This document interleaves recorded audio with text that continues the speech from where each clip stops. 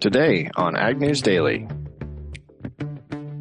Continue to move that number lower. And the reason being is that it continues to be, right now there's some concern that it's getting a little bit more drier in Brazil. And, there's still a probability that we'll have a La Niña effect again.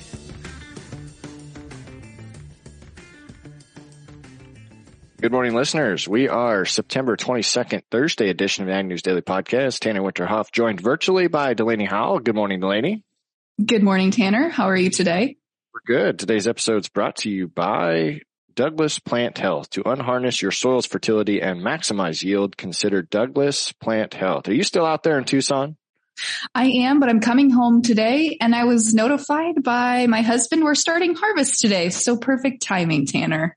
It is. Just in time to run a sandwich out at supper time, ride around on a buddy seat. Or run the combine.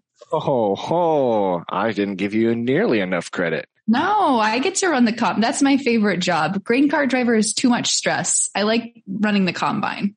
That's fair. I could see that. I could certainly see that. Well, the first piece of news that I wanted to jump in today is obviously the Federal Reserve's motions yesterday. So they released their FOMC statement stating that they are going to raise the basis by 75 points yesterday. The target is now 3 to 3.25%, as expected by most people, like we had talked to Delaney. The dot plot, though, shows that their terminal range for the end of this year is 4.4%. That is a full 1% higher than the original projection in June. This implies that there would be another 1.25% hikes between the next two FOMC meetings coming in November and December. So that is looking at targets here of another 75 basis points in November and another 50 basis points in December. This also shows them targeting a end of 2023 figure at 4.6, which would suggest another 25 basis points hike in February, pushing rates to continue to grow the fastest rate of growth ever in the history of the Federal Reserve. Yeah, Tanner, I actually read a story that said in 2023, their 19 dots would take rates even higher than that, 4.75 to 5% next year. Yeah, that's the unclear portion. Obviously, the Fed chair in his announcement yesterday gave a pretty clear indication of what the rest of 22 looks like. But now there's a lot of speculation around how aggressive does 23 get, considering the inflation figures really haven't slowed down yet. And that's what their target is, to stifle that. Absolutely. But something that has slowed down has been retail fertilizer prices, although they came in mixed for mid-September here.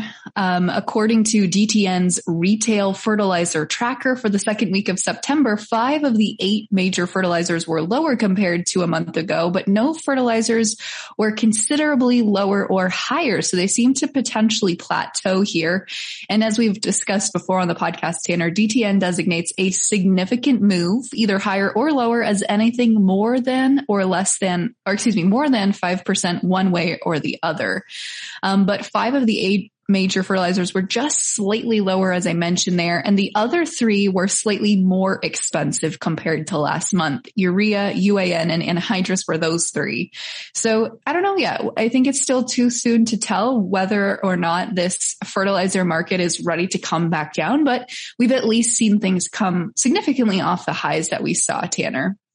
That's right. But if our listeners are concerned about fertilizer prices, just remember, for 3 decades, U.S. farmers, largely organic, have increased their yield with the help of SP1 Classic. As fertilizer costs are soaring, supply chain challenges looming, DPH Biologics is expanding their access to their trusted biofertilizer to those with conventional acres. Their TerraTrove SP1 Classic, the complete biofertilizer, growers can now replace up to 50% of their starter fertilizer by visiting dphbio.com to begin reclaiming their soil fertility. So looking at this, though, Bayer has announced a regenerative farming collaboration with Purdue Agribusiness. They're aimed at large-scale carbon emission reductions and creating a model for sustainable food and expanding the value chain.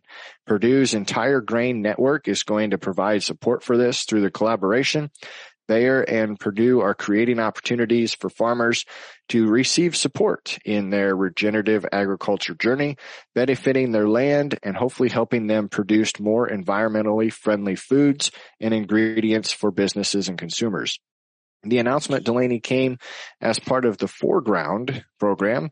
They will continue to shape the future of agriculture on a global scale, and this is one piece to that. So their head of global commercial ecosystems for Bayer stated here that the strengths Purdue offers, combined with leading positions in agriculture from Bayer, will make this partnership successful. So it looks like in August they began these discussions. Obviously, they're looking at ways to produce agri-food and add value to that supply chain using their Scope 3 GHG emissions controller.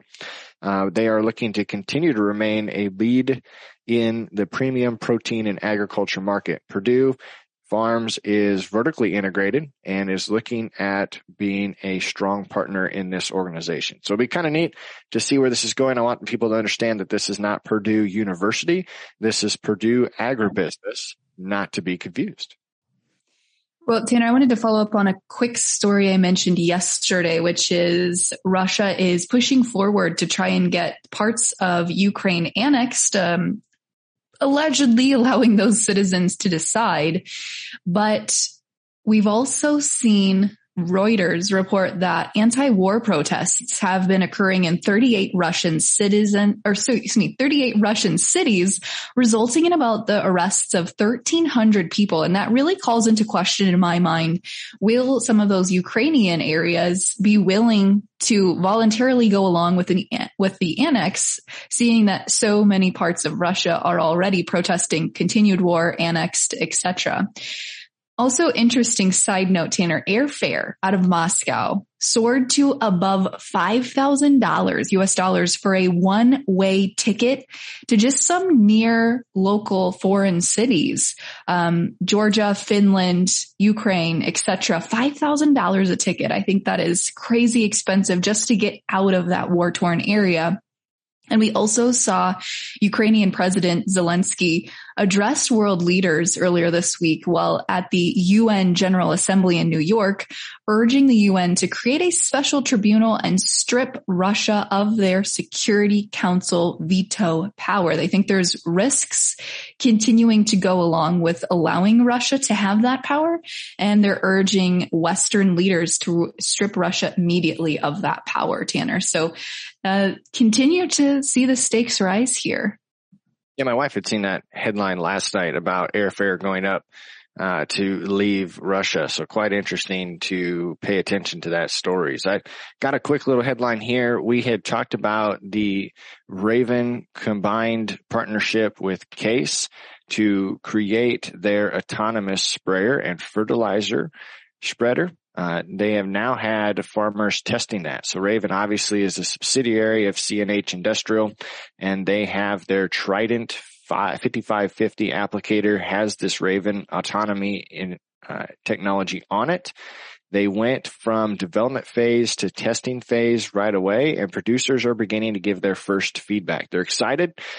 Brady Fallman from Fallman Acres in Saskatchewan, Canada, stated that they've been excited around the shop. They're looking forward to this for a long time. They were excited when it got here, and now they can't believe how efficient it has made their farm. One individual can now tend this sprayer and spreader, and the spreader will go about spreading itself. The autonomy is what is going to allow producers to continue to push forward in their goals to be more efficient. Fifth generation farmer. They farm around 10,000 acres with he and his dad, mostly spring wheat, yellow peas, red lentils. They deployed this Trident on nearly 2,000 acres for fertilizing and said so far the process went fairly smooth. They of course had some hiccups, but that's part of the learning curve. By the end of their application, they said the Trident 5550 completed work on 400 acres without any interference. They started to see what they can do at this and where they can be more comfortable. So it's interesting to see here that operators are now putting this technology to work in the field, Delaney, and they're having some success. Well, Tanner, speaking of putting things to work, China put to work soy processing crushing facilities last week. processed 1.8 million metric tons of soybeans, down pretty significantly though from the week prior, about 4.5% compared to the previous year's pace. And processors are just operating right now at about 63% capacity. While we continue to see soybean exports remain strong, the question is for how much longer, seeing as they are significantly reduced as far as total capacity of processing goes, as well as the amount that they are actually processing. Soybean inventories are still at their tightest levels in 5 years and trending lower. But especially, Tanner, with that soybean story we've been watching out of Argentina flooding the marketplace, China's going to have some more potential business partners to buy their soybeans from. So really going to be watching this thing here to see how much longer U.S. demand keeps up.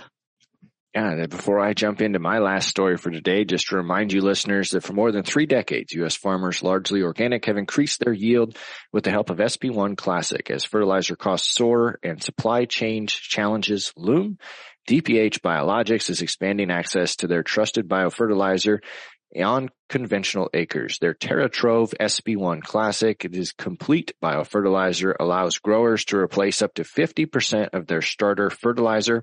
If you're curious, visit dphbio.com to begin reclaiming your soil's fertility. Well, Delaney, it's Thursday, and I always hit the ethanol production news as my last piece before we get into the markets. Ethanol output dropped to its lowest level in almost 19 months, and inventories fell to its lowest level this year. So not a good combination, Delaney, but I would fear that might be partly due to the corn supply. As we're starting to get into harvest, ethanol plants might not have been able to source their raw product. That is down 963,000 barrels per day on average. As stated, that was where it was the week before. It dropped to 901,000 barrels per day in that week ending September 16th. The Gulf Coast continued to plunge its production. The Midwest again was the highest area. The stockpiles declined to 22.50 million barrels this last week. That's down from 22.8, so 300 million barrels from the previous week. Certainly not good to see the lowest level of inventory since December 31st, Delaney. No, it certainly is not, Tanner, but I'm sure we'll see things pick back up here as corn starts flooding the marketplace with harvest time, getting ready to be in full swing. Tanner, we're seeing Friday morning opening markets here open fairly strong across the board. New crop corn up about 4 pennies on the morning, opening at $6.89. New crop soybeans up about 3.5 pennies at $14.64. Wheat is the only thing trending a little bit lower this morning here at the open, 2.5 cents lower, still largely trading uncertainty in the Russia-Ukraine area, trading right at that $9 mark in the December Chicago contract. When we take a look at livestock this morning, we're seeing red across the screen. December live cattle down about 77.5 cents at $149.97. November feeders down 72 cents at the opening at $179.60. And October lean hogs down about 40 cents on the morning at 94.02.5. And Tanner, I know we're speaking to Rabobank today. This might be one of our final conversations from our Progress show. Yeah, it's bittersweet, but it'll be full of great information. Let's get to it.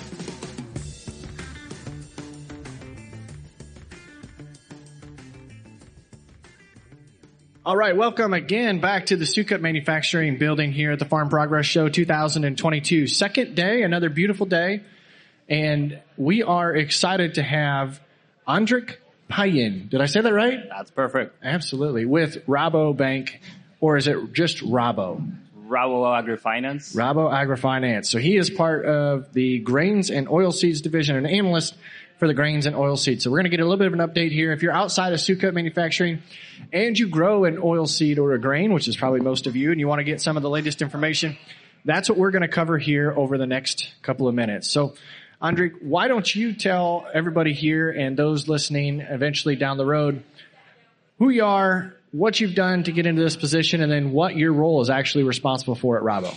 Sure. Thank you, Tanner. Well, it's nice to be out here, being in the ground, talking to a lot of folks here. I mean, I've been with Rabobank or Rabo AgriFinance for 6 years now. My role really is to cover the grains and oilseeds market in North America. So we have clients throughout all North America, but we're also a global bank. And, we have colleagues around the world, so we get a lot of updates of what they're seeing in the regions. So, which is important because crops, whether they're oilseeds or grains, is a global product. It's not just grown in the United States. Correct. I mean, when you look at the U.S. globally, and the U.S. plays an important role in global exports on grains and oilseeds. So definitely something to keep in mind. Absolutely. So when we look at prices as we sit here, obviously we've ridden a little bit of a roller coaster throughout 2022. We all know how 2021 shaped up for us. What are you seeing on the price side, and maybe hit the grains specifically and then move into the oilseeds? Of course. If we focus on corn right now, I think really a lot of the conversation is where that yield is going to be. I mean, we had what the USDA published back in August, which I think everybody thinks that yield is not going to happen at all. But then we have the recent crop tours that, they put national estimates at 167. I think that, when you look at the crop condition, where we are right now compared to other years, you have 2019, we're in that range between 2019 and 2021.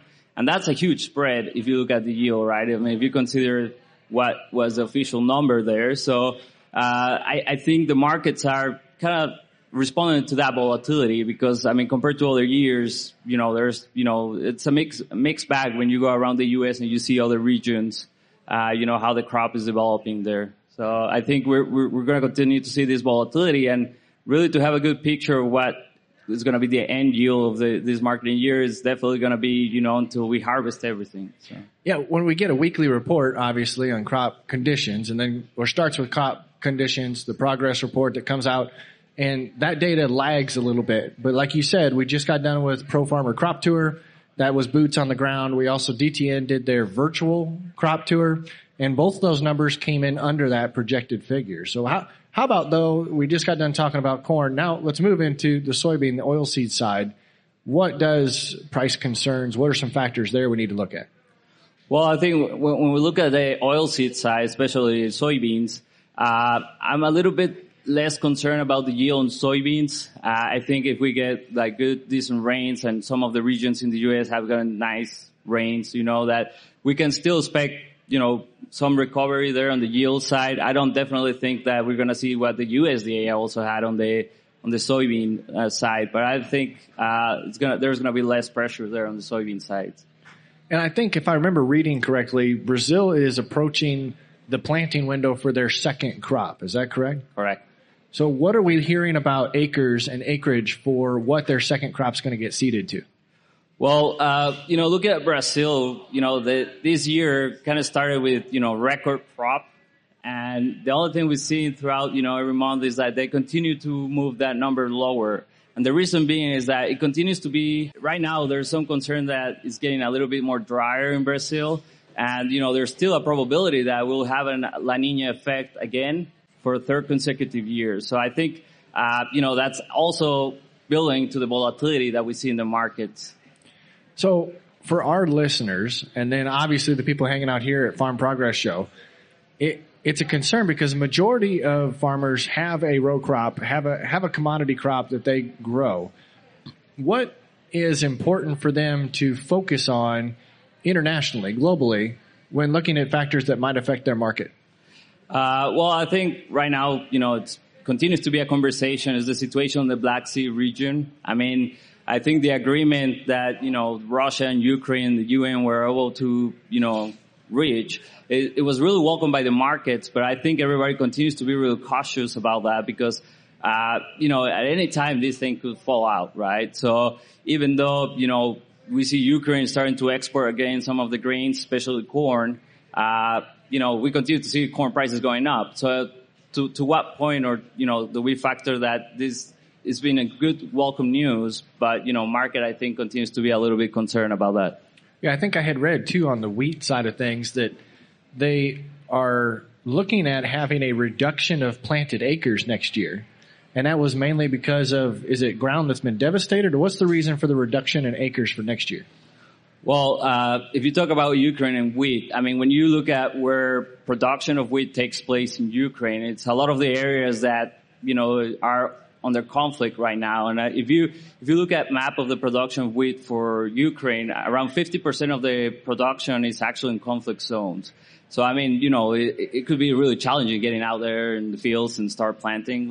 So I think that's one of the reasons really mainly that it looks challenging moving forward. Well, one of the last things I want to challenge you with, and probably going to be one of the most difficult questions that you get approached with on most bases, is involving China. Obviously, we've got trade relations there that are important, especially on the ag commodity side. But we also have some interesting conversations being had with Taiwan. So what do you see the future of the demand for our commodities as coming from China? Well, I mean, if we take the situation as right now, and you look at outstanding sales of soybeans, actually China is back to the same levels that we saw pre the trade war that we had back in 2019, I believe. So I mean, to the extent that, we've seen a switch from China, not buying from the U.S., I think it's going to be difficult. And when you look at, the global situation about corn and soybean production, I mean, there's only a few areas around the world that you can, source these. And given, the seasonality of production between South America and North America, I think China kind of has to, has to buy for somewhere, and there's only limited options. So I think, we see an increased tension in geopolitics, but definitely, there's limited markets for them. And I had a conversation on Monday with a market analyst that also demonstrated that the crops and the quality of the commodities that we have is far superior to a lot of our competitors, as well as our adherence to trade laws. So there's a predictability when it comes to working with the U.S. Correct. I mean, that's always been the conversation, that the U.S. is a reliable supplier of grains. And I mean, you can talk about Mexico always buying from the U.S., like other parts of the world, Japan. I mean, big customers that, the infrastructure is there. For example, there's conversations about whether Mexico would import more from Brazil or not. But the reality is that all the infrastructure and, just calling, their clients in the U.S. and suppliers and be like, hey, I need corn or soybeans, and, we get it fast. So I think that is going to always help the U.S. That's great. Well, this has been a pleasure to have you pop over here to the Sukup booth and give our listeners and attendees a little bit of an insight on the market. Is there anything you'd like to close out with before we wrap up? No, I mean, thank you for having me over here, and, happy to be here. If people want to have a conversation with you, are you taking off today, or will you be around tomorrow as well? I'm taking off today, but I'll be sitting here for a little bit. So. Awesome. Well, thank you again. It's been a pleasure of having you on. Thank you.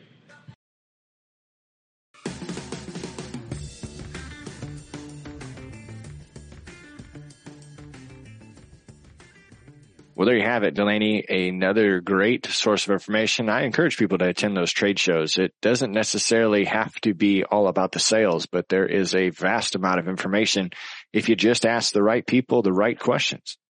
Absolutely, Tanner. We're going to continue asking the right questions this week. Next week on the podcast, we're almost to Friday. I've already forgotten, but folks, be sure to subscribe to us on wherever you get your podcasts. And Tanner, with that, should we let the people go? Let's let the people go.